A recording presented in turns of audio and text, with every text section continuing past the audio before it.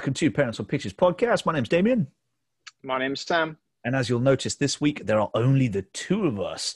Matt is busy at work, and Andy has his wife has just had a new child. And so they are super busy right now. And this week, change of format, as we changed it last episode.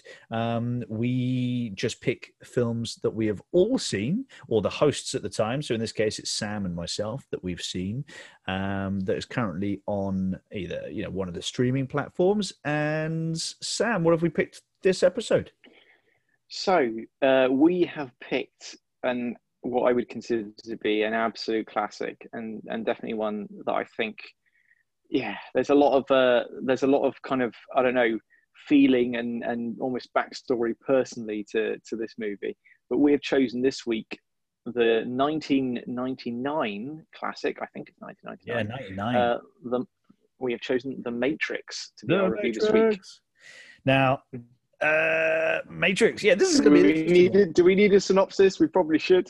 Yeah, I mean, we probably should give it a mini. Yeah, go for it. It's a complex story. Let's do a little plot, and then we'll go into it. Well, in fact, I'll tell you what. Let's go for the synopsis. The IMDb super short synopsis: when a beautiful stranger leads computer hacker Neo to a forbidding underworld, he discovers the shocking truth: the life he knows is the elaborate deception of an evil cyber intelligence.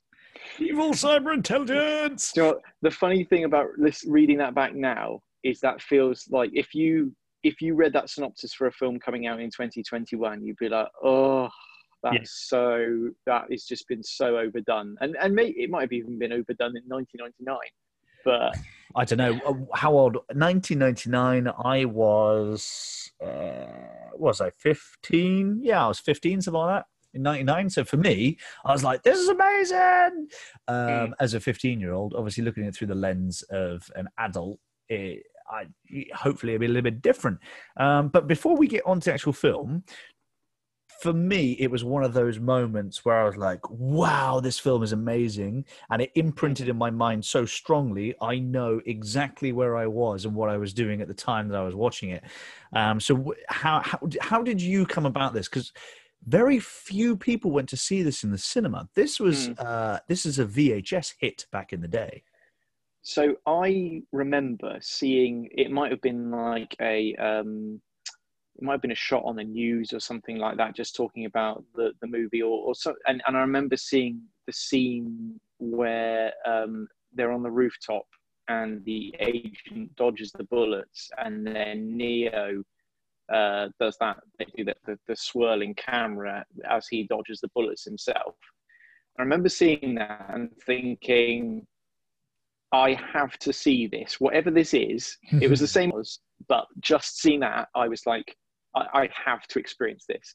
And I remember being at like a party or something, like as a teenager, and everyone's like having a great time, and someone had put The Matrix on in the background, and I just ignored everything else that was going on and just spent the entire evening watching The Matrix instead of socializing. So that was the moment I remember seeing it on VHS. Yeah. Love it. See, I didn't actually see any trailers or anything leading up to this, because when I was younger, it wasn't really something that I was into. I'd watch films, but I was nowhere near into them as much as I am today. And I remember it was a Sunday, and it was the middle of the afternoon, and one of my sister's friends bought the VHS over, and she said, you've got to watch this. So my sister, her friend, and my dad, we all went into the lounge, we sat down, and we watched The Matrix together. And I remember it super clearly. It was a sunny, hot day, which is quite rare for the UK. I just remember watching the whole thing from start to finish, being completely blown away. And I was into martial arts at that time. I have been into martial arts pretty much my whole life. So to watch this style, I was like, oh my God. And I didn't even really know what anime and all that jazz was until I was older. And, I had my own money, so I was able to buy all the DVDs and videos that I wanted. So I remember watching this for the first time so clearly. It's just one of those pinnacle moments that this is probably the film that really got me into movies in a big way. I'm like, if this is what is on offer, I have got to watch more of what's out there. And so I think this is probably for me where the craze of watching films started. It was just super crystal clear in my mind. Yeah, and I think the challenge certainly for little film in terms of seeing other things that came after it, but also in that it's such a, I guess, a parodied and referenced movie that it's hard not to watch it without thinking of the different, I don't know, when the Simpsons or Family Guy of sort of parodied parts of it. But actually, it is one of those that even, I think it might have been a couple of years ago when they did the what it would have been, the 20th anniversary, and they did a 4K re-release in the cinema, and I went to watch it, and it 100% stood up, and I felt exactly the same sort of like tingle down the spine at some of those moments in the movie, and I guess especially as a teen watching it and having that feeling of, I get this guy. He's different. There's something about, he's not like all these other people. You're like, yeah. Looking back, I'm like, oh man, that's a bit cringe. But actually, it did kind of speak to me as maybe a bit of a nerdy teenager, certainly. Totally. Same here. I went to the cinema to watch the 20th anniversary of this, and it was just as magical then, if not more so, because the first time around, like I said, a lot of people hadn't seen this in cinema. I hadn't seen this in the cinema. The way that this got popular was people were sharing videos, and they were like, "You got to watch this. This is amazing." And it did well enough on home rental that they managed to get a second and a third film made, which is for decent films that don't bring in the audiences. That is how these films get sequels, and The Matrix was one of them. It had enough good word of mouth that they made enough money on home video to get sequels, which is, whatever your opinion might be, and we'll get into that another time, but that is a really good thing for a film like this, especially with the Wachowskis, because before then, I think they'd only done Bound. I don't know if you'd seen. I saw Bound after I watched The Matrix. And I was like, to go from Bound to The Matrix, that's like... I've never seen Bound. I've seen clips and I know of it, but yeah, it does. I guess it feels like quite a jump to go into something that seems quite mainstream now. Obviously, like you said, at the time it wasn't. It was a cult hit. So it wasn't mainstream back then. It feels very much so now. But I agree. And one thing that I was worried wouldn't stand up, but that I felt did, was actually the overall story arc and some of the kind of the plot devices, like the idea of the machines taking over, and I was thinking, oh, is this going to be a bit sort of cringe because we're so past the millennium when it feels like this is kind of sort of set, but actually it kind of added up, because actually when you go back to that original storyline, the idea is that the machines took over at the peak of our civilization. So if you take that as written, we may now be in the machine's reality, and that's why the film is set then, because that's the point where we don't even know that the AI has switched over and taken over now. And so I was like, I can buy into this. I am immersed. And I guess another thing we throw out there, I know there were probably some movies, and in fact, I'm just going to check the IMDb for the timeline on this. But would you say that this is it is one of the iconic roles for Keanu Reeves? Let's face it. It is him personified. Keanu Reeves is very interesting. He sort of reinvents himself every decade or so. I mean, you start off in his younger years, he's got Bill and Ted, massive kind of hit, and then later on you got The Matrix. Again, it's a cult classic but turns into a massive hit because of home video. And then in our time right now, another massive hit in the John Wick series. So Keanu's a really interesting really interesting actor. Now, don't get me wrong, he has hits in between those films. Those are that's just like a whistle stop tour of his career. I mean, there are other big films that he's made through the years, but he's also made some absolute clunkers as well. And every kind of like decade or so, he'll reinvent himself and he'll just come back with an absolute blast. So Yeah. something similar-ish to The Matrix that I'm thinking of, which I did watch. Again, I watched it after The Matrix because I bought the DVDs. I went back on his kind of like his filmography, if you like. He's stepped foot in this type of world before with Johnny Mnemonic, which was a cyberpunk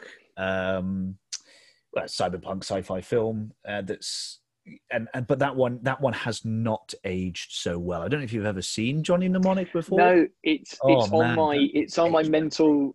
Oh. It's on my sort of list of movies from the 80s and 90s that I would like to watch, try and watch as unironically as possible. I think it's based on a William Gibson novel. So yeah, it feels, and it's interesting you say that, because then that was obviously a bit of, I don't know if it was a dud at the time. It may have, it's probably, yeah. But then the interesting thing is that the year before that, he did Speed. So clearly, huge hit. By the time we get to The Matrix, he must have believed in what they were doing, because he'd had that experience of being in a blockbuster movie. The Matrix was obviously quite experimental in a lot of things that they were doing visually, probably story to a certain extent. But yeah, I know that. Am I right in thinking that maybe at one point Will Smith was attached to it? There maybe it's one of those classic movies where what could have happened if someone else was in that role. 100%. They tried to get so many big names to play Neo that I think Keanu was something like the 6th pick or something like that, which is remarkable because, again, there are those characters that you're born to play, and I couldn't imagine Neo being played by anybody else. It's like Neo doesn't need Will Smith's charisma. He doesn't need. Tom Cruise was another one that was on the table at one point. Tom Cruise would have been a really bad fit because I don't think that he can play this type of character. And don't get me wrong, Tom Cruise has got range, like he can act, but I think that Keanu is perfect for this role because even though he is, he's an A-list celebrity, I don't think Keanu's range is as big as, say, Will Smith's and Tom Cruise's. I think that his range is quite narrow, but what he does in that range is superb. And so I think he managed to hit the character of Neo right on the head, and absolutely nailed it. Very understated, very played down, and a bit somber. He plays it very much as like a everyman. And that's why I think as a sort of a team watching this, you kind of think, yeah, I could see myself being like that. I could see myself making those decisions, having those reactions. But then at the same time, I guess kind of like the physicality that he brings to the role, just in the kind of the fight scenes, and it all kind of adds up, and it feels like, for whether it was kind of divine providence or whether it was just a fantastic piece of casting, like you say, you couldn't see anyone else doing that now. No way. And again, it feels that almost the same with other cast members in a film like that. That it could have been other people, I guess, depending on how things went. But like Lawrence Fishburne as Morpheus, and Carrie-Anne Moss as Trinity. Carrie-Anne Moss as Trinity. Yeah, that trinity of characters in sort of the sort of center stage in that movie. Yeah, it doesn't feel like, which we won't be seeing in Matrix 4, because obviously Lawrence Fishburne is not returning as Morpheus. That kind of sucks. Didn't know that. Yeah, I think they've cast. Now, I don't know all the details because I'm trying to keep the Matrix 4 a surprise for me. But from what I understand, they have cast someone to play a young Morpheus. So I would imagine that those might be flashbacks. But they have not. Lawrence Fishburne is not coming back as Morpheus. So we're not going to have that Trinity in the Matrix 4, which is a shame. But I mean, I have made a huge omission there, and we have to acknowledge that Hugo Weaving, my good, that is literally one of the most iconic villains in a movie. I Oh, completely agree. and he has some of the best lines as well, like the scene where he takes the earpiece out and then he admits that he hates this world, and the way that, oh my goodness, it's so, I don't know, like It's proper, like it's he's it's going for it. brilliant. It's absolutely brilliant. And let's just talk about these things as we find them.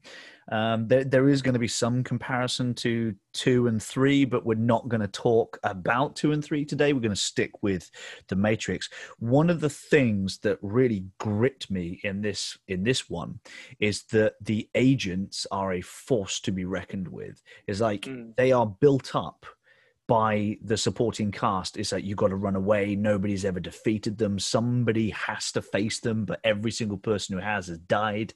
As like you just survive by running from them. Now, talk is good, but action is better. And I think Hugo mm, Weaving and the supporting agents, they really show it as well. Like when Hugo Weaving is kicking ass, he is kicking ass. I mean, he absolutely destroys Morpheus, pulls him apart mm. in seconds.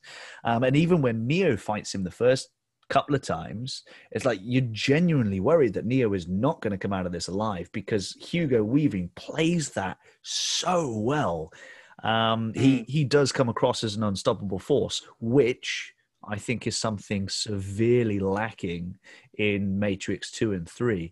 At no point did I ever feel that Neo couldn't handle what was in front of him. Yeah, you fully feel from the very first scenes that when Trinity, that rooftop chase, that she is in jeopardy. And it's not even, we've seen what she can do, because we see that again, that first shot of the sort of the spinning camera shot of her doing that, I don't know what the move that she does, that jump kick. We see that and we're like, wow, she can do that. She can run up walls. But for some reason, this agent, she's scared and she runs and she's terrified. And all we see is him running. When we do see him make that jump, but it's not until maybe halfway through the film that we actually see, apart from maybe some of the tricks that they play with Neo and the bug that they do in him, and that, it's not until that halfway through when Morpheus actually essentially sacrifices himself and faces off so that he can distract them so they can get away, that we actually see what they can do. So actually it's built up so well with the way that they react, the sheer terror that they might Yeah. get caught by an agent. And that's what this film does really well. Its setup is amazing because we know that Morpheus can handle himself because Morpheus and Neo fight each other in that simulation before Morpheus fights the agent. So we get a chance to see just how capable Morpheus is. I mean, he's a badass. He knows martial arts like wow. We know how capable Trinity is because we've seen her take out 4 police officers, or cops if you're in America. She takes out 4 cops right at the beginning of the film. It's like we see these people at their peak, and yet when they come up against an agent, it counts for nothing because they just tear straight through them. So the way that this film sets things up is a way that I've always appreciated. They show it, they don't tell it, although there's a fair amount of explanation, and but they show it as well, and they show it in spades. And I think if you were going to make a comparison, I would think in terms of villains, you'd compare the if I get this right, the T-1000 from Terminator 2. Yeah. The way that I'm sure both of those, the way that you look, the way they move, they've got almost like a sort of a predator-like animal approach to the way that they're kind of, even just the head movements and the way that they act. And but to your point on sort of that like exposition side of things, I think that because of the nature of the type of film is, there's a lot of stuff that they have to explain. A lot of it at the start, it draws you in because a lot of it is kind of like, Neo sort of is obviously following the White Rabbit, and you're thinking, what's he going to find out? And it's all kept quite cryptic at that point. It's all sort of, I was searching, and now you need to search, and you're looking for something.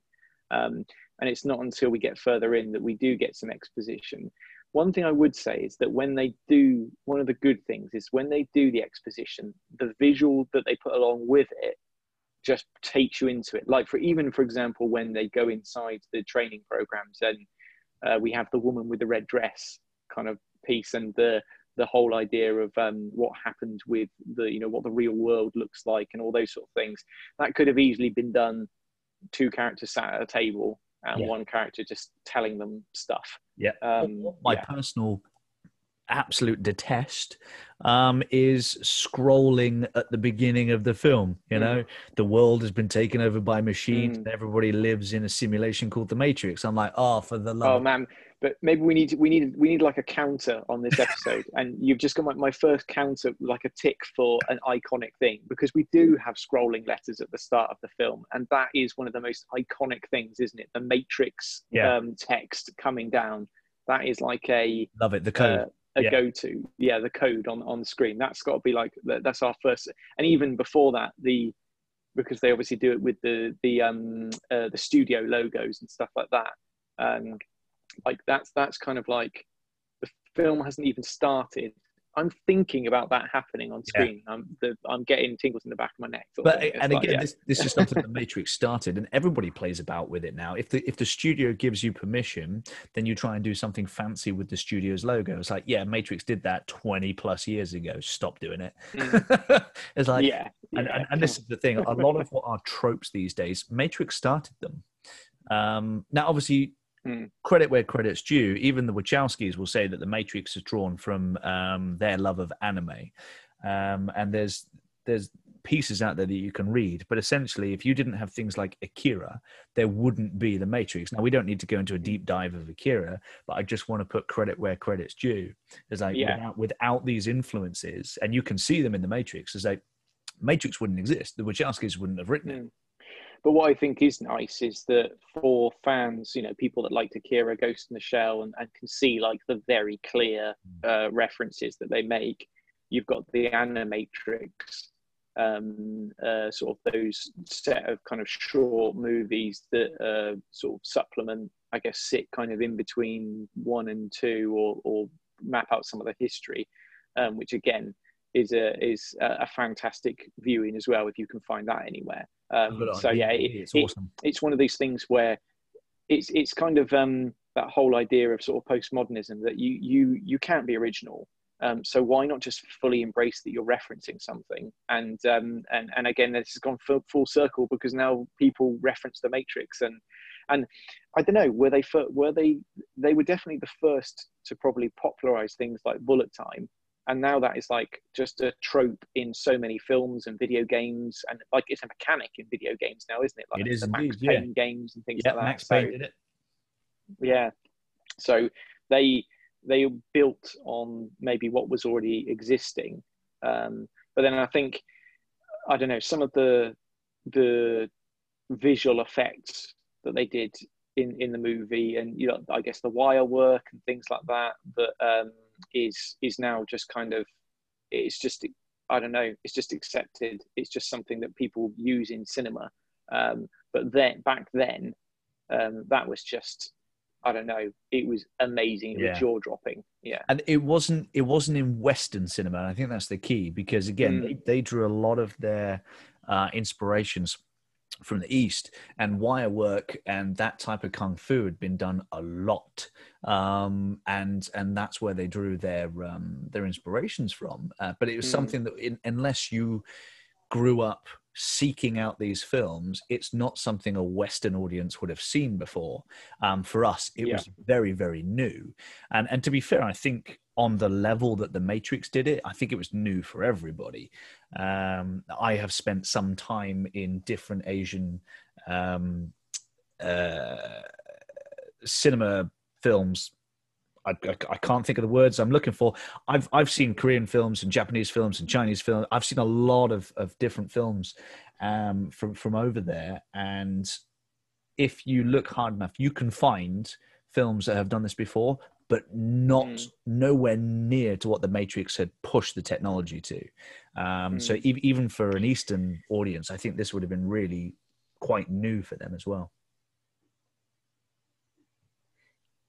And am I right in thinking, I might be able to find this just on the IMDb while we're looking here, but am I right in thinking that in terms of then the kind of choreography and the work on the martial arts work, that they did have a someone coordinating that was like it was a bit of a coup to get whoever they had. I should know the name, and I'll see if I can find it while we're looking. But Yeah. I've got a feeling that it was to your point there, that they were most 100% drawing from the experience from someone from an Eastern background. Yeah. When it So comes the to the main cast, Lawrence Fishburne, Carrie-Anne Moss, Keanu Reeves, and I think even Hugo Weaving to an extent, they had to go through months of martial arts training to make sure that the martial arts on screen looked good. We're not just talking choreography. They actually went through proper martial arts training every day for months so that they could not only rehearse and remember what they had to perform on screen, but so that the techniques that they were doing, they had, albeit a small at that point in time, they had background knowledge of what they were doing. So they were doing proper martial arts training on top of choreography as well. So they put the time in. And when you consider how small this film was back then, because it was a small indie kind of underground film, that's a lot of time for a studio, albeit Warner Brothers, to invest in a film like The Matrix. It's like all that pre-production time where you're training your actors, that's not cheap. And I'm going to throw this out there and make a real butcher the pronunciation of the name, but I think we've got Yuen Wu Ping, who is a director. I think that might be the person that was involved with the sort of choreography. So I could be completely getting that wrong. But to that point, though, we did a review for The Old Guard a little while ago. And I think one of our critiques was that maybe when it came to the fight scenes in that it felt very much like just doing it by the numbers. Yeah. I think it didn't feel like there was much chemistry. I think there was maybe one fight in that movie that we were like, yeah, that was slightly memorable. I think there was a fight on a plane whilst the plane was crashing or something like that. Yeah, that's the one.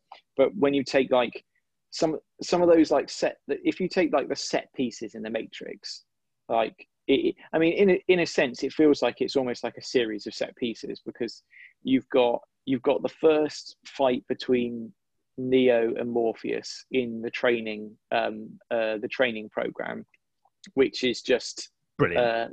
I guess it is brilliant. It's just fantastic, isn't it? Yeah. Absolutely loved it. I guess the other one that sticks out to me has to be the fight in the subway. I'm glad you said that. That is, I guess those are probably my favorite. Yeah. And I guess when you put those two together, you've got Neo at the start of his journey starting to realize what he can do, and even at the end in that fight, that's where he starts to get that realization of, yeah, I can stand up to this guy. I can fight him. But yeah, that fight is I don't know. It's just there's so much that the way that it goes kind of like back and forth, and the even the small bit, the bit that me and my brother always used to laugh about was there's a one move in it which is just hilarious, which is where Neo goes to punch Agent Smith and then he pokes the fingers in the throat. It's just that's probably the weakest point of the whole fight. I mean, I've been doing martial arts for 20 years, and where we come from, we would call a technique like that a straight-fingered spear thrust or a thrust, and it's not done like that at all. No, it's not particularly effective. You're essentially tickling your opponent's trachea. I don't care who you are, that move, no. But it's one of those things, isn't it? It's one of those things that if you can suspend disbelief, it looks cool. Yeah, it does. It's like, oh, you caught my punch? Right, have my fingers. It's like, come on, guys, what's this about? Yeah. But no, those two fights are by far my favorite. The one in the digital dojo between Morpheus and Neo, where he's learning, and obviously you have that famous line of, you think that's air you're breathing? And then it's at that point that the penny drops for everyone. It's like, oh yeah, completely forgot, but none of this is real. And then the fight between Neo and Agent Smith in the subway is just, that's what I wanted the whole time. And again, Oh, it is like East meets West, isn't it? It's because you've got you've got the tumbleweed in the form of that bit of kind of like they paper or set it up something that like a swirls Western. across. Yeah. Yeah, yeah. You've got that little shootout at the start. Yeah, it's and again, I think I don't know if there were many films that then went on after this, but a lot of them were in the shadow of the Matrix. If you take something like Equilibrium, which I think in its own right is a fantastic movie. It's With one of my yeah, favorite the gun dystopian. carters. Yeah, the I've gun carter. yeah, Yeah, I've seen that film yeah, probably a dozen times. I bought it on DVD and just watched it over and over again. I loved the yeah, gun carters in that film, and again, the fight yeah. choreography was fantastic.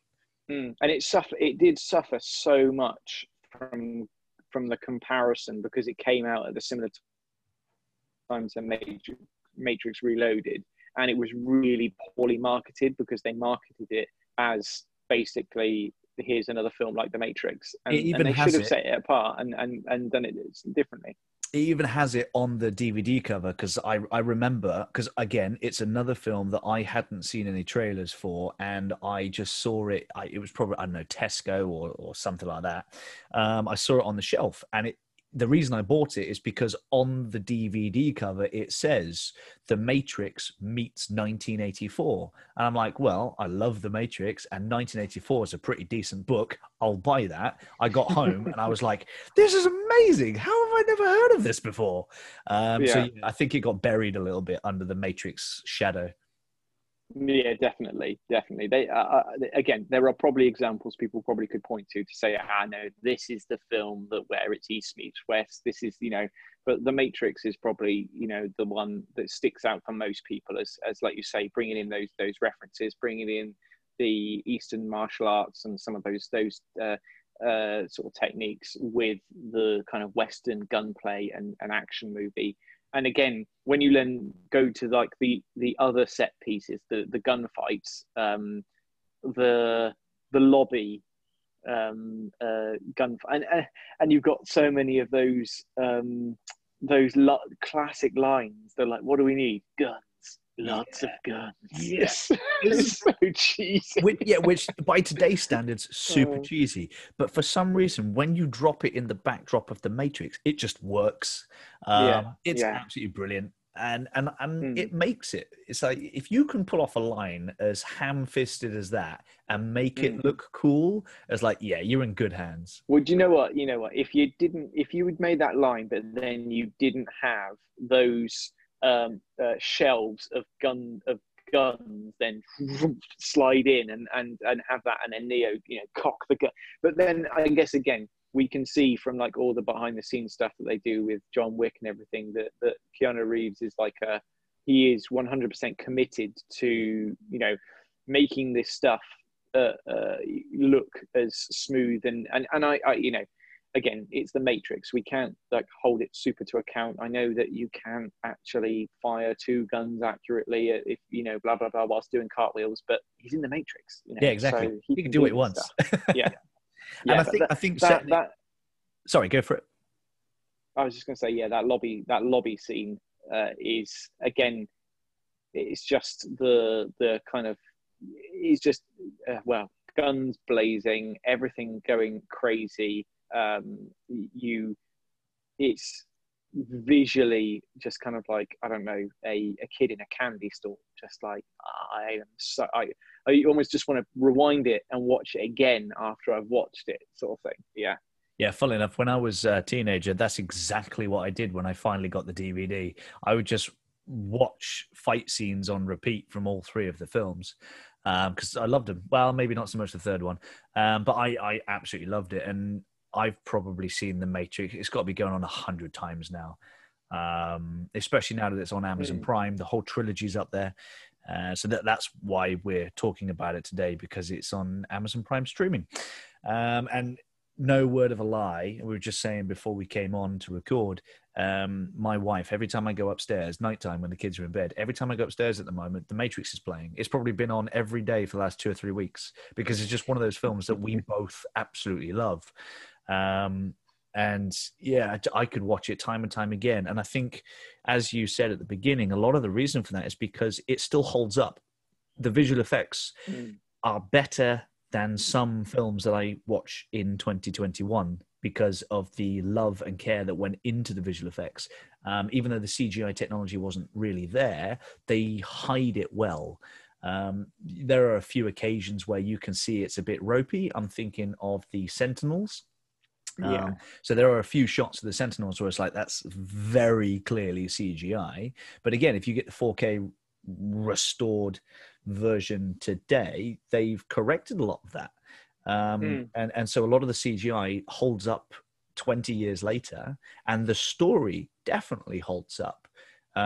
Because as you said, it's set at the pinnacle of our society, which was kind of the turn of the century, if you take into account that everything that's happened after then is part of the Matrix. Obviously, the biggest thing for me that kind of pulls me out of the film, if we're on it, is the dated technology. Like the phones, horribly dated. The click phone, yeah, the click phones. The monitors on the PCs when he's in the beginning and he's working in that office block and he's got his cubicle. It's like you got this massive boxed monitor, and I'm like, okay, so yeah, that's a bit dated.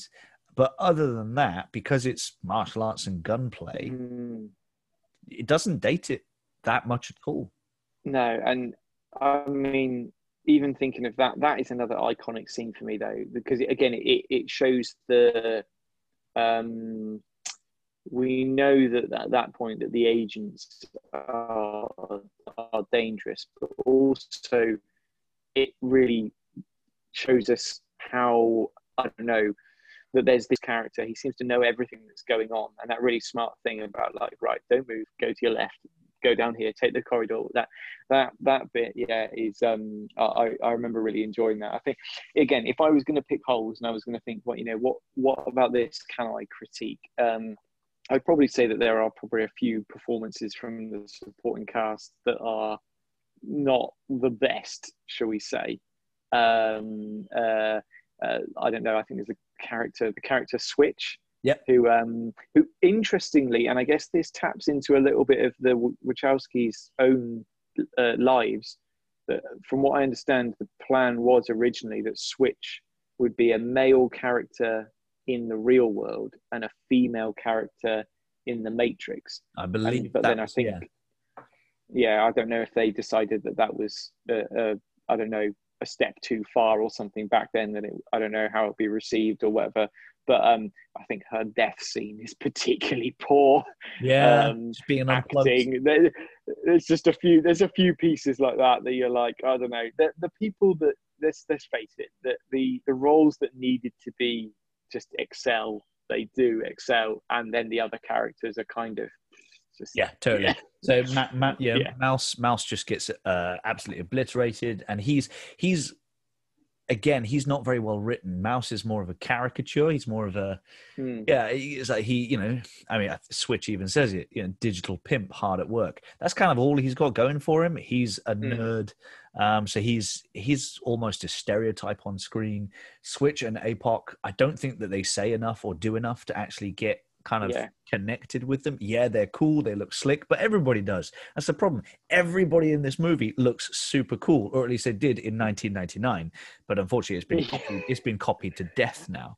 That's a good point. Now, like when you look at it now, you think, and I think it is accentuated in the second and third. Yeah. When you're a bit like, man, this PVC leather is not cool. And even when they're not wearing leather, they're wearing outfits that look like they should be on goth priests, with the high collars and all the button up, and so they're I don't know, they're trying somewhere between really smart and quite goth.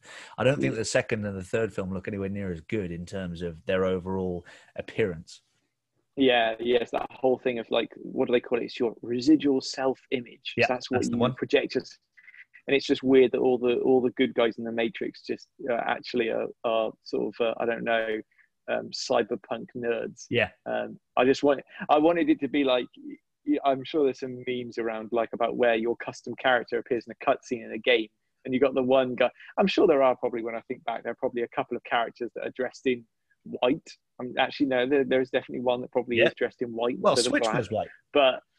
Yeah, but we do what it would be better if we had someone in like, I don't know, a pink tutu, being like, "God, this is how I see myself." But Totally. that doesn't And fit. that's the thing. It's like in the Yeah. first Matrix, people are wearing sunglasses indoors. They're wearing big long leather coats, but everybody looks cool. In the second and the third, especially when I'm thinking like all the captains at the beginning of the second film are in the Matrix and they're having a meeting inside the Matrix. I'm like, okay, fine. But they're all wearing these types of outfits with sunglasses, and I'm like, Yeah. this looks Like, that really guy looks like my bad. dad, and he doesn't dress like that. It's like this looks like a convention, guys. Yes. Something went wrong here. So yeah, Yeah. it We've doesn't, got budget Neo over there. budget Neo. I like that.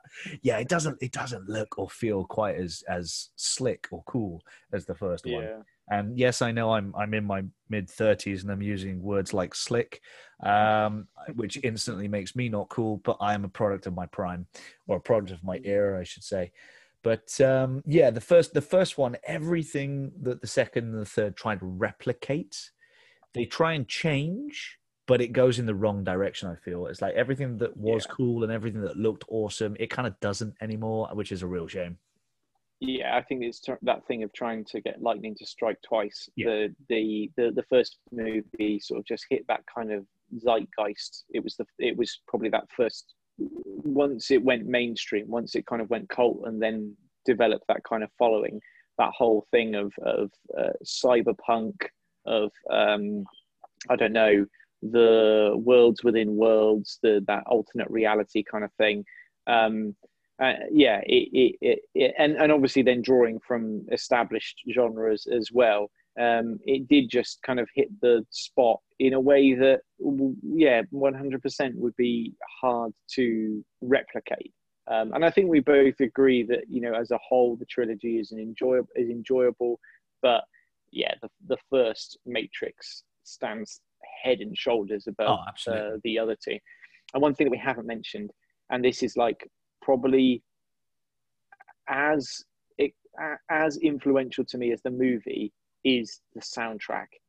Yeah. Oh my goodness, that soundtrack! There are so many songs that I don't know, just like I'm thinking like, I mean, the ending, like Rage Against the Machine, Wake Up, like again another like angsty teen. Yeah, I'm gonna pretend I'm left wing when really I'm not that left wing.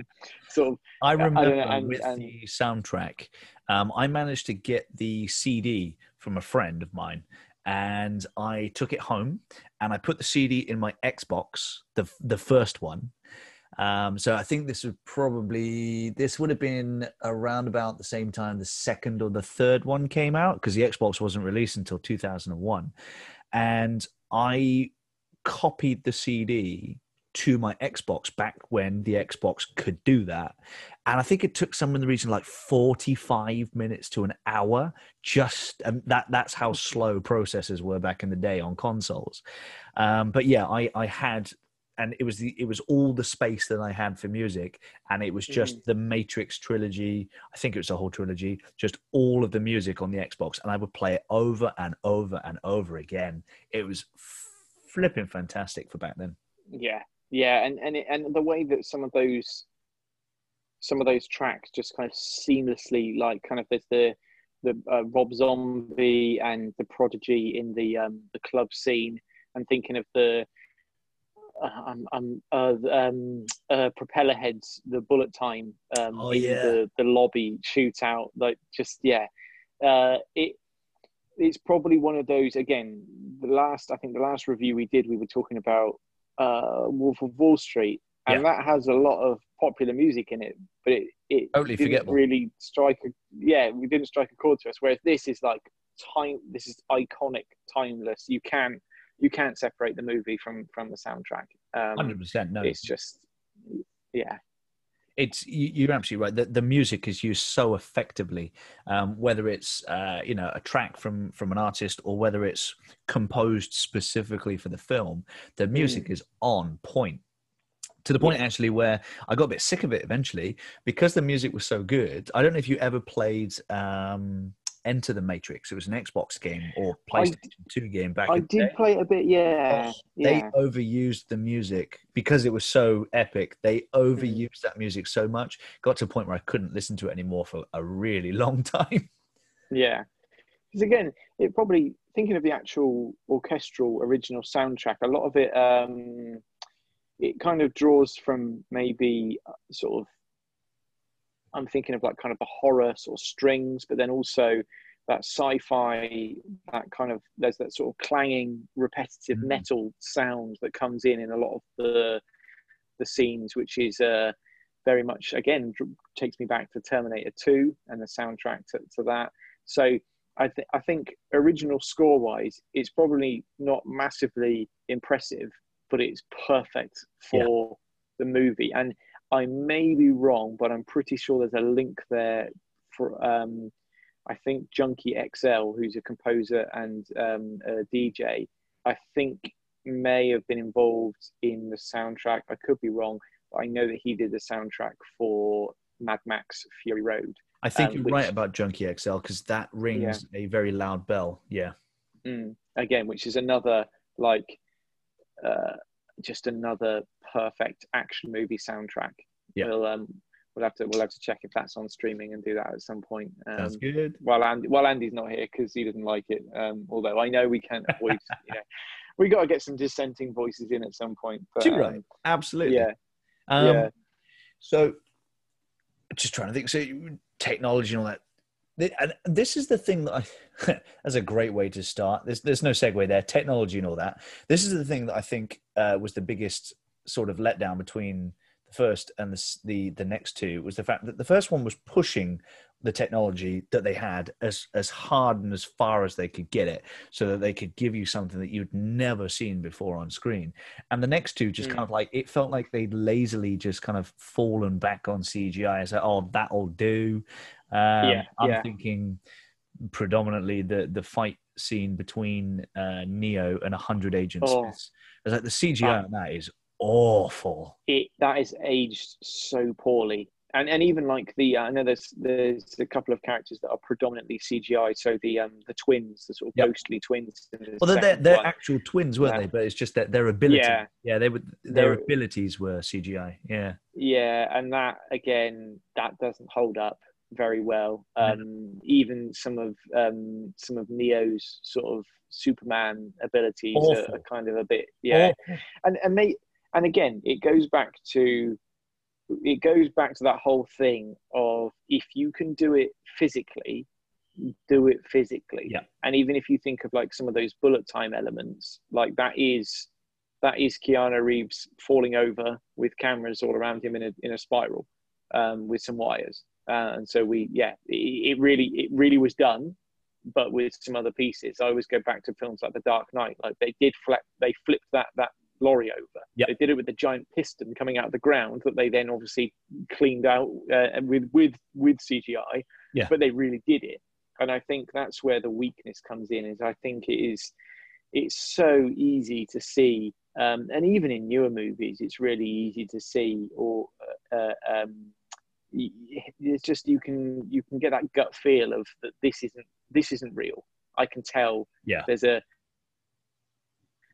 a gravity and a weight to these things that when they are real.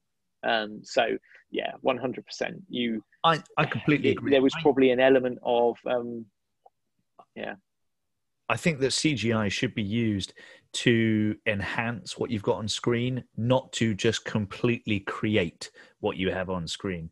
Obviously, there are some exceptions to the rule. I'm thinking Avatar back in the day.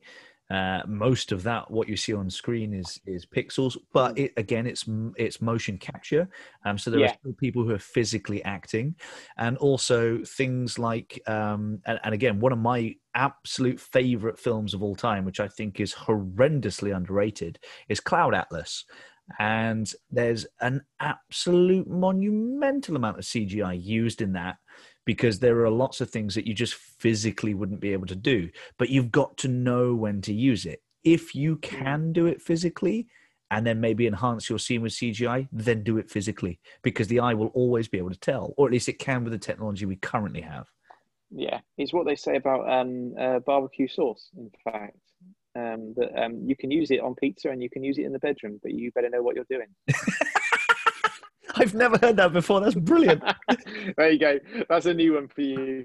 I've taken the podcast to new depraved levels. I love it. I'm going to remember that. Uh, I'm not sure yeah, I'm going to use that. I teach kids for a living, but I'll yeah. remember. But no, I don't know. I'm trying to wrap my brains to think if there's anything that we haven't covered, because I feel like we've I want probably to hit cover. all of the. I want to cover Cypher. I thought, what are your thoughts of Cypher as a character? Because obviously he's one of the villain. In fact, to be fair, he's potentially the biggest villain in this, because the agents and the system is a very clear-cut black and white villain, and Cypher is your, well, he's your traitor. So what's your opinion of just your Cypher? anti-hero. Yeah. So the interesting thing from a like a personal kind of like belief side of things, The Matrix was a really interesting one for me, because it was like my sort of like background. I'm a Christian, and The Matrix was one of those things where it kind of like crossed over that from pop culture to, like, you know, this is something that actually can help people understand kind of, you know, some of the things that you believe that people might think are a bit kind of crazy and out there, to the point where I like made my parents watch it and was like, you should watch this, because potentially you might actually be able to talk to someone about it. Nice. And they might understand what you're talking about. And I think one of the things that was kind of pulled out is that, you know, is that if you present to someone, you know, this belief system where it's, you know, it is the idea of kind of giving up yourself, and, you know, that you should live a sacrificial life, and that essentially the two things that you're called to do is to, you know, to love God and love your neighbor, that some people are going to look at that and they're going to go, well, you know, a lot of people will look at that and they'll say, I don't buy it. And a lot of people will look at it and they might say, yeah, okay, I'm on board with this. I'll get on board. And then when push comes to shove, they're like, no, I'm not making that compromise, but now I'm in, what do I do? And for me, Cypher kind of like probably jumped in as one of those kind of like characters that probably epitomized maybe someone that they get on board with this belief system and they feel like it makes sense to them, and, you know, but then when the rubber hits the road and when it starts to get tough, that actually the Matrix seems like such a better option.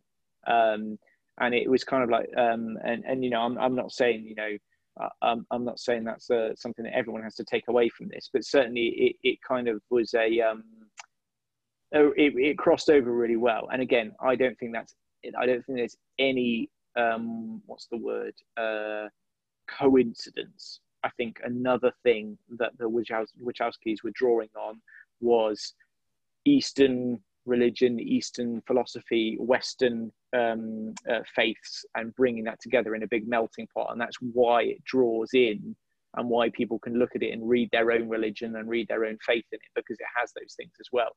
So yeah, 100%. I see Cypher as almost that Lucifer character of, like, you know, he was part of the kingdom and he's decided that he doesn't want it anymore, and he wants to go back. And I always wonder to myself, I wonder if he'd been successful, would the machines have given him what he asked for? I don't think they would have. No, I think they would have gone, no. Yeah. First off, I absolutely love your reading of Cypher. That I've never heard that before, and I love that reading of that character, because it brings a lot more depth to his character. And also, I think there was a point where when they're trying to break Morpheus, and one of the agents turns to the other agent and says something along the lines of, they have not been able to secure the ship, or the Nebuchadnezzar, because obviously it was Cypher's job to secure and to kill the other individuals and keep Morpheus alive on his end whilst they break him inside the Matrix. And when they realized that Neo and Trinity are still alive, they actually said, well, go ahead with the plan like we were going to anyway, or words to that effect. So honestly, I think that once they'd broken Morpheus, they were always going to blow up the Nebuchadnezzar, and Cypher was just going to be, whatever, you've done your job, we're going to kill you now anyway. Because they have absolutely no vested interest. Once they've got what they want, there's no reason for them to keep Cypher alive. It's like, we're not going to go through the effort of reimplanting, putting you back in the Matrix. Why would we? You're a power source to us. We don't care about you. In a typical program fashion, they have one goal. Once they've achieved that goal, nothing else matters. It's a very linear way of thinking. So no, I think they were always going to kill Cypher. I think they were always going to blow up the Nebuchadnezzar. And actually, when I read it back, I think there's a lot of there's Cypher clearly has a lot of issues in terms of he's gone in, he's been sold this dream, and then it hasn't really materialized because he's stuck on this like rusty old ship. And that's another thing. When they're outside the Matrix, they're literally wearing secondhand clothes. It's pretty scummy. I wonder whether you could almost read, and maybe there'd be a great story to be written about, is where he thought that maybe he could be the one, that maybe that it could have been him, and then it wasn't, and then Neo turns up and it's this guy, and it's like the resentment, maybe there's that undercurrent of maybe there's unrequited feelings for him and Trinity. I think it's a great character because it plays that other part. We've got Neo there as the one that's like, do you know what, I'm the reluctant hero, but I am buying into this, and I'm buying into what the Oracle's telling me. And then you've got that other part which you can 100% relate to, which is the cynical, this is a load of rubbish, and I've been sold a lie, I've been sold a dream, and it's not materialized. So I think you can, as much as you can almost like despise him, you can 100% kind of get on board with where he's coming from. Absolutely. And I think Cypher makes a point when he tells Neo, it's like, if Morpheus had actually told them what reality was, then they'd have told you to shove that pill up your backside. Whereas obviously Morpheus's presentation was very cryptic. It's like, is it the blue pill or the red pill? Do you want to know the truth, or do you want to wake up tomorrow morning, remember nothing, and remain a slave? It was like, well, with that presentation, of course I want to know the truth. But they didn't. Morpheus never tells them the actual truth, or you have to find it out yourself. And I suppose if I was inclined the same way that Cypher was, I'd be peed off if I woke up in the middle of a farm with things hanging out of me and I got a massive, great big metal thing shoved down my throat. I'd be pretty annoyed as well. So I get where he comes from. I haven't been keeping count, but the red pill, blue pill is definitely another icon, and a weird one because of how that's been adopted by certain sort of I don't know, subsections of the internet. For things that 100% I'm sure we wouldn't agree with. But again, another example of how this has become so part of culture and counterculture and all those things as well. But yeah, I think Cypher does. If you didn't have Cypher, you would only have the inhuman, unstoppable machines. And I think you do need to have that more human betrayal, that human character that comes in as a threat as well. I agree entirely. Human motivation, because again, it's lacking in the second two films, because your main antagonist is, albeit in a flesh body, it's Agent Smith again. It's like you don't have a human bad guy. Sure, you've got a general who disagrees with everything that you say and do because he doesn't believe in the one, but that's nowhere near as compelling as essentially your Judas in the group. It's like, Judas. That's the comparison. There you go. Yeah, I mean, and there's a lot of correct me if I'm wrong, because I think your knowledge on this would be better than mine, but there's a lot of religious undercurrents, especially with things like, the thing that springs to mind is like the Nebuchadnezzar. Isn't that actually something from the Bible itself, in the sense, and Ships named it, and there's all these nods to religion throughout the Matrix. You've got, I mean, like Neo is the kind of archetypal Christ figure. You've got that. You've got the Nebuchadnezzar, which is a reference to a biblical king. I'm pretty sure there's something in Hebrew written in the Oracle itself. You've got that kind of, the religious prophet, or the sort of the mystic, that is going to set you on your mission and set you on your path. And there's that whole thing of they've all been given kind of a different mission that then they all kind of play in together. And are they going to trust what they've been told by the Oracle, or is it going to come true anyway? Regardless, It's got this whole like predestination versus free will. Yeah, I mean, it is very much like you could see like the Wachowskis just going like, yeah, we're into all this stuff and let's just cram it in here. But actually I think they do it very well in that first Matrix. Again, it's probably one of the weaknesses, especially of the second one, is where they try and go more philosophical, and it just gets a bit kind of it's very heavy. It's very heavy-handed. Very heavy-handed, especially with the Merovingian, and so much exposition from the Merovingian in the second one, and then again the architect. I'm like, that whole conversation.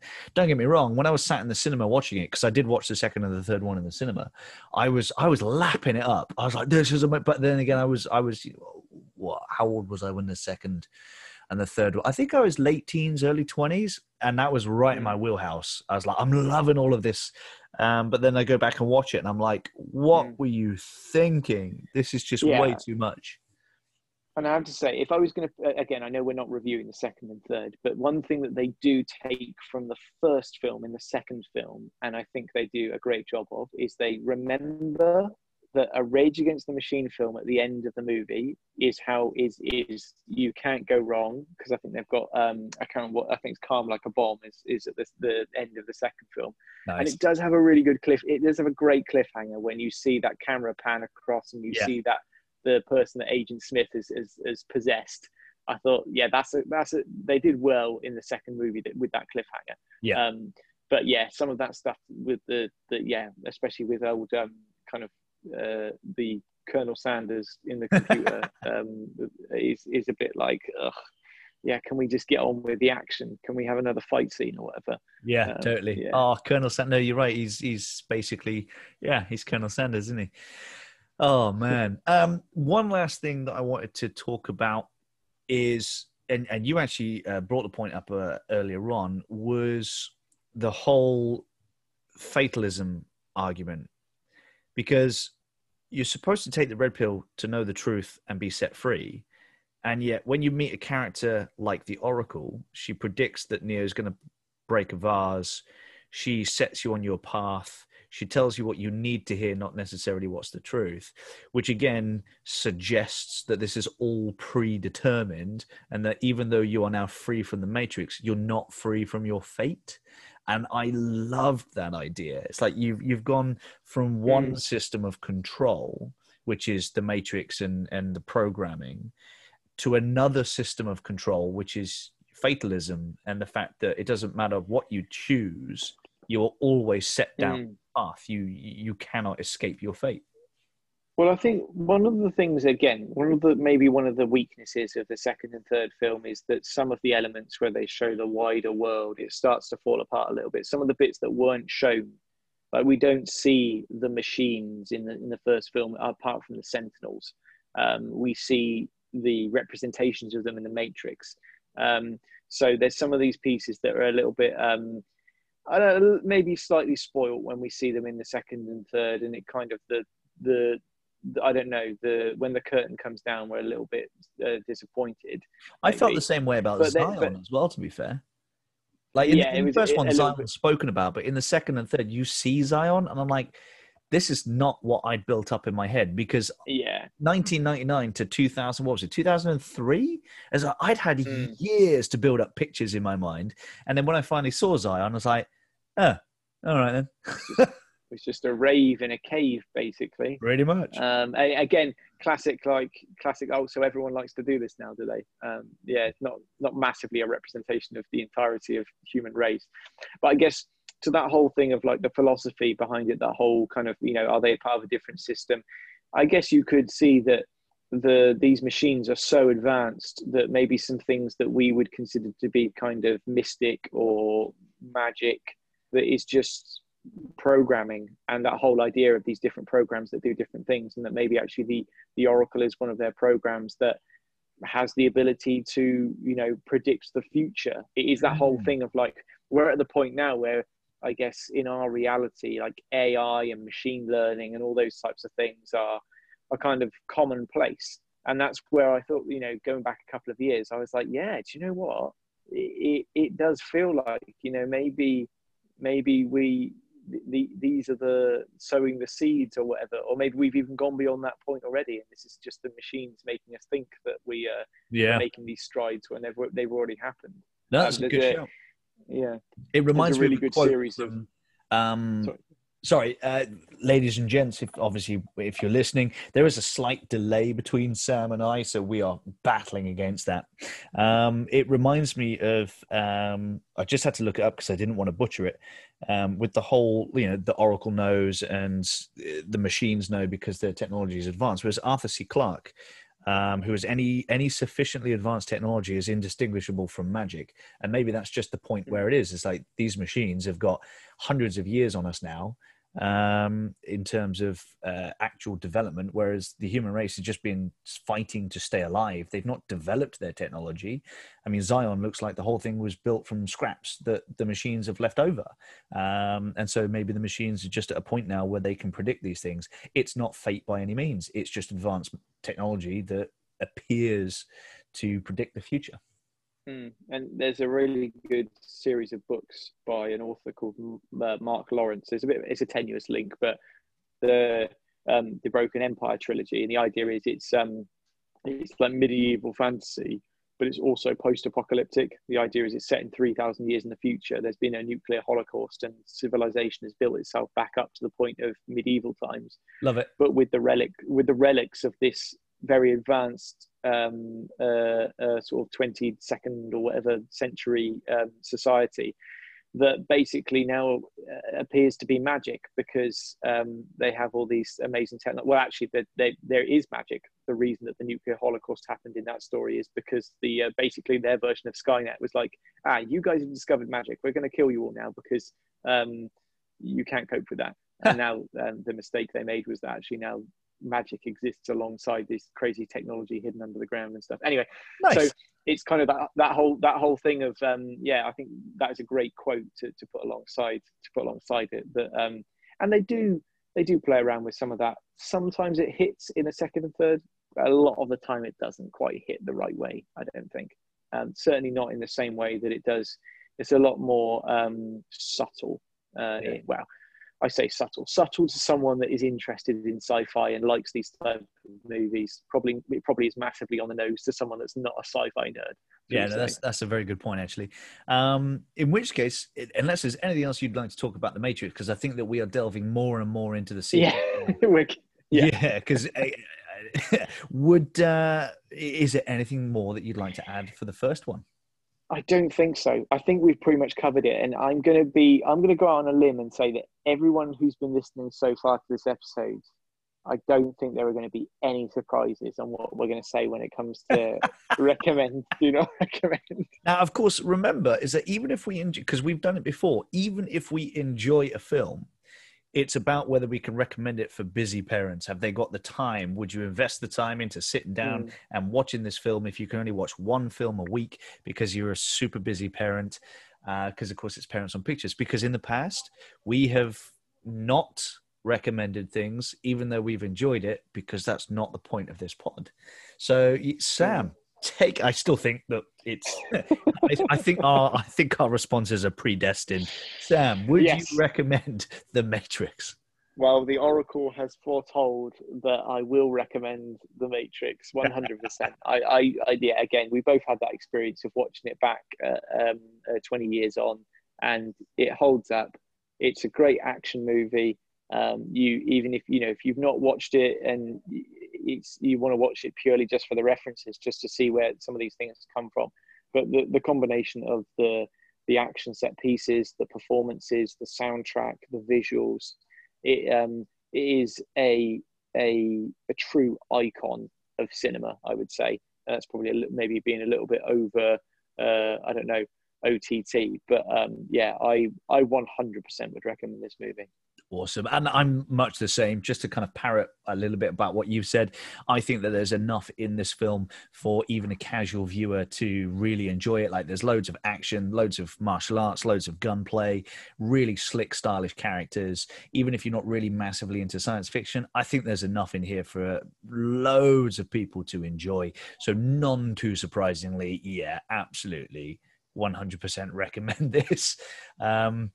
Awesome. So obviously, due to the new format, we don't really know what we're going to be doing week to week or episode to episode, because with COVID still being a thing, we're all homeschooling, although schools might be going back soon, which is kind of nice, I suppose. And then a lot of us own our own businesses as well. So we've got those to run, and then jobs, we've got that to do. So just like the audience that we're reaching out to, we are very busy parents ourselves. So as a result, the change of format is simple. We have put down in a spreadsheet all of the films, or we're building a spreadsheet of all of the films that we have seen on these streaming platforms. And each week we're going to pick one that we've all seen, whether we like it or not.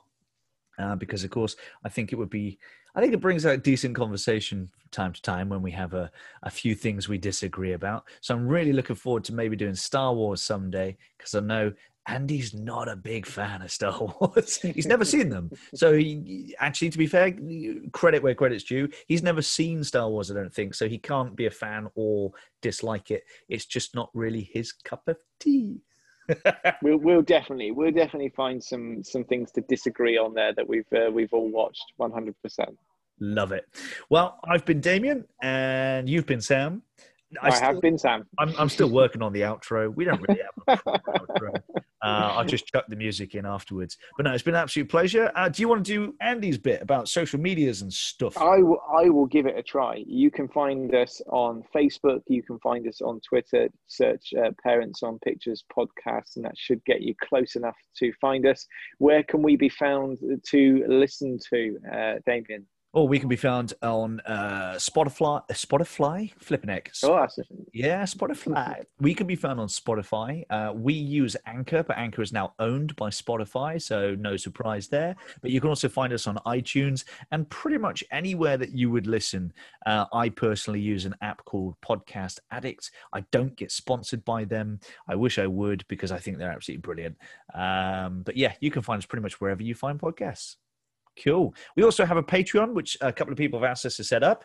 We're not in this to make money, but if you want to throw a couple of pence our way, it basically just goes to the running costs, microphones, cameras, that kind of thing. And yeah, you can find us on patreon.com at Parents on Pictures Podcast. Other than that, I'm going to say bye-bye now. Bye-bye.